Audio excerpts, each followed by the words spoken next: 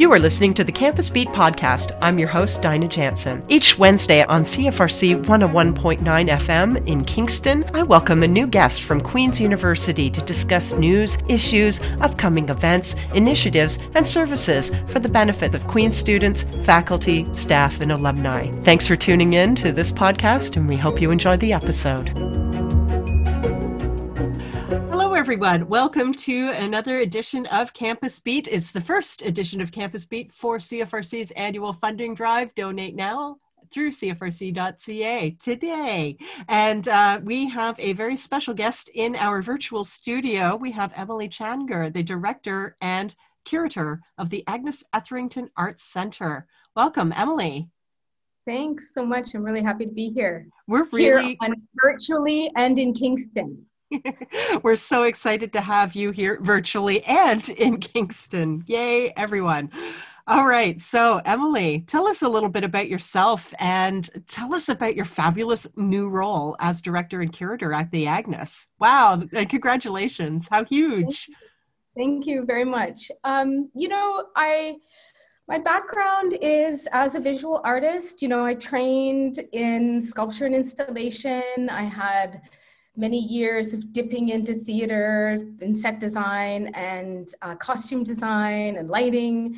And, I think that was kind of formative to my approach to curating. But for the last 20 years or so, I've worked as a contemporary art curator, often working in deep collaboration with artists and communities. I'm kind of known in the country for an engaged institutional practice I call InReach. So I'm very interested in the ways in which different cultural protocols, different ways of working, different social economies come into the institutions of art and transform them from within. So I believe outreach is absolutely an important thing that the institutions of art can do, but I'm actually more interested in dismantling the institution of art from the inside and working closely with artists and communities, including non-artists, in deep collaboration for long periods of time to understand what the future of our practices are. And I take very seriously, the etymological roots of curating, which is to care. And I care deeply about social relations and civic responsibility. And I always think of the art institution's role as being rooted in the social and civic functions that it can play. I'm also a writer. Oh, wow. And I approach all of these things from the point of view of being an artist, a curator, and writer. So while I might be the director of the Agnes, I do consider it a curatorial project. I'm super thrilled to be at the Agnes at this particular pivotal and transformative moment in the institution's history and in particular its future. And I don't know whether I'm dropping a big nugget of information here right on air, and how many folks know, but I'm sure it is in the collective consciousness, that we have received a significant gift of $53 million as a lead gift to begin the process of hopefully raising more to rebuild the Agnes from the ground up. So I'm coming in at this moment where we are looking toward building a new facility, but to my mind, with the new facility, we are also building a new institutional culture. I believe that Agnes will emerge as an internationally renowned and major player on the national scene in transforming museological practice in Canada, in particular from an Indigenous and decolonial lens. Thank you very much for all of that. It's nice to learn so much about you in a very short amount of time. We really do appreciate it. So what has driven overall your research and curatorial inspirations and expertise over the years? Yeah, I'm very interested in the intersection of contemporary art practice and vernacular tradition.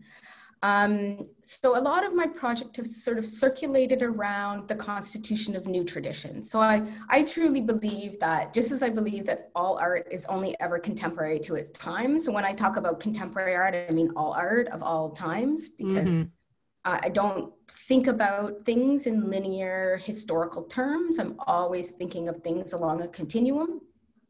So my curatorial practice has been very engaged in looking at traditions as they transform over time. And I think often, I'm not necessarily a curator who has worked with thematics. I'm much more interested in methodologies. So for instance, my interest in vernacular tradition wouldn't be to make an exhibition about vernacular tradition or an exhibition about activist practices. I'm interested in how the curatorial and the institutions of art themselves take up vernacular traditional forms and methodologies, or activist forms and methodologies, to enact social and civic change. So it's always an action-based sensibility for me. And I'm always interested, like really goes to the heart of InReach too, thinking about what other methodologies the curatorial takes up in that changes the Western framework of art practice as we know it. So I'm often working, my projects are often long-term. So I'm sort of work 2 to 3 years on a project. I often work with individuals and groups who might not have a perceived natural affinity, but we work for many years building trust and creating new sort of practices and concepts in our collaboration. And then often we take to the streets. I mean, I'm also love making exhibitions in galleries, but I also love working in the public sphere. So often my projects have taken the form of existing and well-recognizable dramaturgical forms like street processions or civic ceremonials, and I recast the characters of these civic dramas with individuals and groups who are often not at the civic heart of their city. Great, thank you so much. So now let's move on to your life now here in Kingston. You have recently come from the art gallery at York University. So how's the transition been to life right here in Kingston, as well as a new gallery, especially with COVID-19 in mind? How's it been going for you? Yeah, it's very, well, I like to say that I passed through the pandemic portal. And in many ways, I worked at the AGYU for 17 years. It's on my 17th anniversary just before, which would have happened just the week after the announcement of my appointment at the Agnes. But, you know, I think about this and I'm like, wow, and on March 13th, I left work. And on the other side of this, I emerged in a new position at a new institution in a different city. So, you know, this portal has been good for me. It's a difficult transition in the sense that I am somebody, as you can probably guess from how I describe my work, somebody who's like deeply engaged with human beings and being in proximity and looking people in the eye and having a kind of relationship that is often, you know, constituted by physical presence. So starting a new position with like a staff team of 30 amazing human beings and not actually getting to spend time with them or not having a kind of understanding of the culture of the office has been strange. But, you know, I'm somebody who also seizes every possible moment for innovation and transformation. So it's interesting to me to be doing this at this time, in particular with a potential ensuing closure of the Agnes because of the revitalization, to be thinking a lot about what the future working methodologies are for us without a space. And COVID's actually teaching us a lot about how to work, what's important, what does it mean to be working when you can't gather socially. So it's both difficult, but it doesn't come without its own kind of methodological possibilities. Amazing. Okay, so you have talked a little bit, you've hinted at the new rebuild, if you will, of the Agnes space. I'd love to hear more about that. But can you tell us too about other projects, initiatives, and of course, exhibitions that you are looking forward to this coming year at the Agnes? Absolutely. I mean, I have to plug, because opening tomorrow night and running until November 8th, it is the Agnes's first participation in Art Toronto. And it's the first time the Agnes has participated as a cultural institution and partner. And we're presenting the work of Kingston-based artist Chantal Rousseau, and, you know, furthering our mandate to promote artists of the region nationally and internationally. And I'm sure as many listeners already know, because they've already been to the Agnes and seen it, but if you haven't, please come quickly.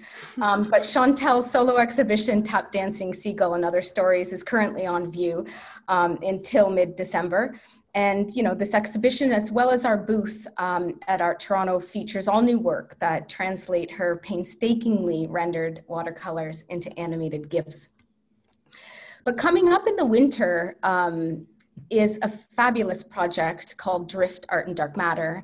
And this is a residency and exhibition project that's brought together international and local artists. Mm-hmm. Well, yes, we talked with Mark Richardson recently about this. Amazing. So you know it's a collaboration with the Snow Lab in Sudbury and the Arthur B. McDonald Canadian Astroparticle Physics Institute at Queen's.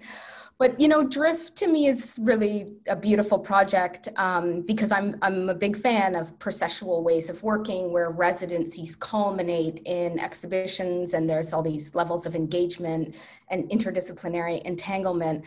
But what it's become very interesting about Drift is it's drifting from the physical, because the artists, of course, did mini residencies at the Snow Lab. But because of COVID, the artists are meeting in what the curator, Sunny Kerr, calls a play group.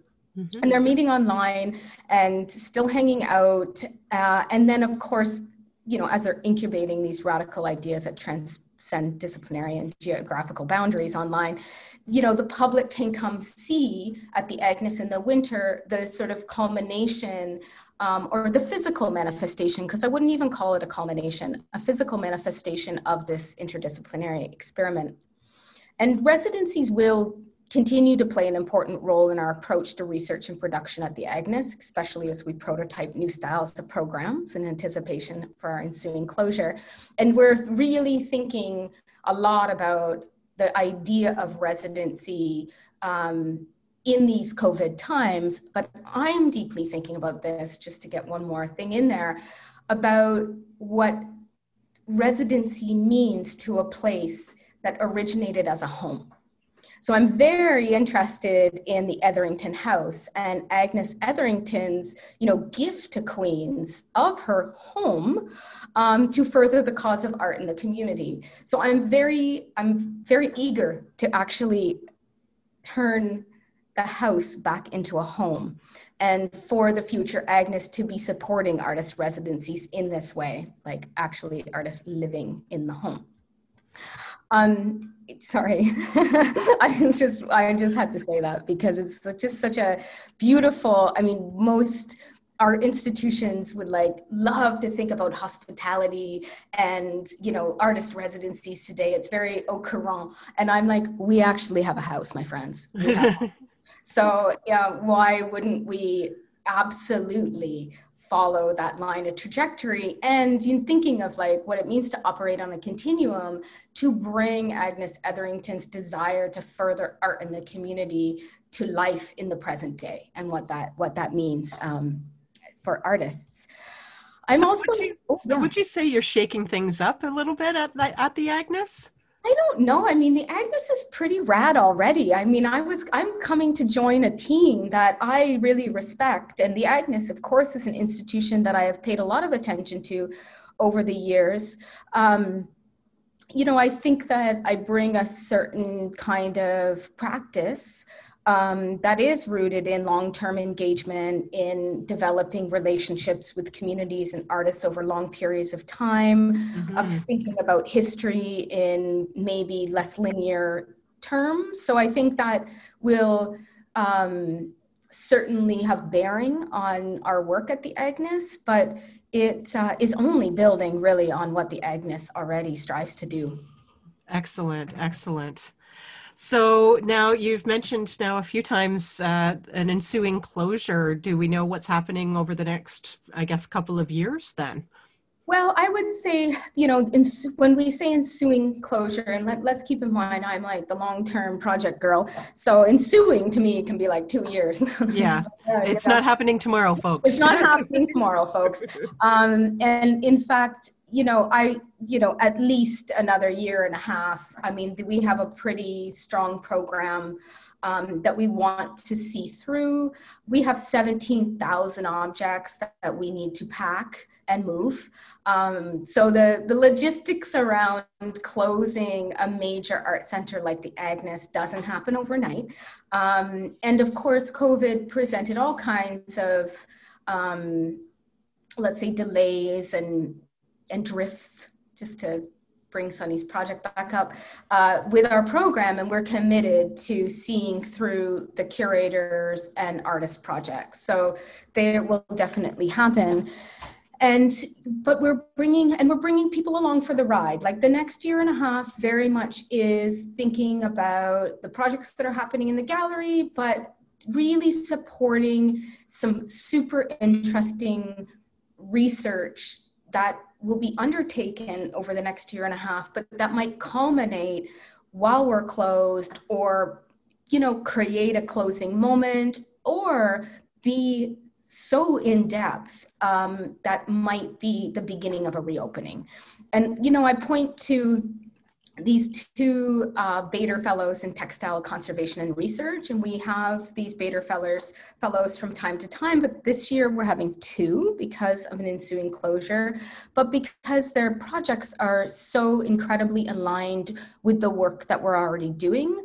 And I don't know how much time we have, but I would love to sort of introduce them. And this is like another one of those nuggets, because it hasn't actually been publicly announced. So I'm using this opportunity to tell everybody about Jason Cyrus and Dr. Laura Pierce, our 2 Bader Fellows in Textile Conservation and Research, which is also a wonderful partnership with Art Conservation at Queen's. So Jason's research is looking at investigating the connections between Agnes's historic dress collection and the transatlantic slave trade, the Underground Railroad, and ecological issues of resource extraction. So he's using advanced observational tools in the labs of Art Conservation to uncover the stories in the study of cotton and dyes in this collection, and where the cottons and dyes are coming from. Mm-hmm. But not only as a means of historically locating the materials and their lineages, vis-a-vis the transatlantic slave trade, but as a way to simultaneously highlight the rich legacy of racialized individuals who use clothing to assert their agency at a foundational time in Canadian history, mm-hmm. but with a very particular attention to Kingston history. And the second fellow, Dr. Laura Pierce, research addresses the problem of geographical distance between Indigenous audiences and heritage items that are housed largely in museum vaults by exploring ways to providing improved remote visual access to collections by using, again, this advanced technology that the tools and processes of art conservation afford. And this work dovetails so beautifully with Agnes's ongoing work in addressing care and access of the historicized ancestors in the collection. And it promises to be, you know, another long-term engagement with communities, as well as for us to simultaneously understand how to best approach a productive intersection of community and collections in the new facility. So everything we're doing right now is prototyping ways of working and prototyping ethics around our work. And we're using the time of the closure, in fact, to do this work as we constitute what I call the communities to come. in the new Agnes. Okay, so there's some really exciting exhibitions, residencies, initiatives, and projects happening. What do you love most about your job so far? Imagining the future, which is yet to be known. I love working in a situation where the outcome is not known in advance. Okay. And can you tell us what you're loving most about Queens and Kingston so far? Well, I think, I love living close to the water. Of course, there is a Lake Ontario in Toronto, but we somehow, as Torontonians, one never realized that it was there. But I think it's like beautiful that it's so present in the city of Kingston. I'm really happy to be here in the fall. I think it's really an incredible scene. I have this view of this limestone church outside my place. I'm really thrilled to be at Queens. It's feels like Queens is also very much in a transformative moment of reckoning and change with its own history, but very much future oriented. And I'm really happy to be a part of that transformation as well. And, it's really nice to be at a smaller university where there's a certain sense of intimacy, where people know each other, where collaborations can happen quite quickly. Of course, all universities have their bureaucracies, but there's a certain sensibility here that I really appreciate because of its size and its history. It's a very, very different scene than York. All right. Thank you so much. So anything else that you'd like to share? Maybe how folks can still engage with the Agnes virtually and in person over the next year? Absolutely. So we are open. We, of course, take all the necessary precautions to keep folks safe in our COVID times, which includes, monitoring the number of people in the galleries and such, but we are open. I encourage you to come by and see the exhibitions. I actually believe that these COVID times are facilitating beautiful, intimate moments of engagement with art. So you can come to the gallery and you actually can be in a gallery by yourself and take your time. Take advantage of that circumstance, because it really is a special opportunity to get to spend so much close time and intimate time by yourself in galleries. But our online program is teaming, busting at the seams. We just finished an incredible wellness symposium, but we are offering a lot of our programs also for any families out there. All of our family youth programs are being offered for free because we understand as our civic and social duty that we want to contribute to the greater good of society. So they're free to attend. You can sign up online. You get a Zoom link sent to you, and there's art making classes. There's talks and tours. There are, focus sessions on wellness and mental health. So I encourage people to have a little look through the Agnes's website to see what appeals to them. Amazing. And the website is? agnes.queensu.ca. Amazing.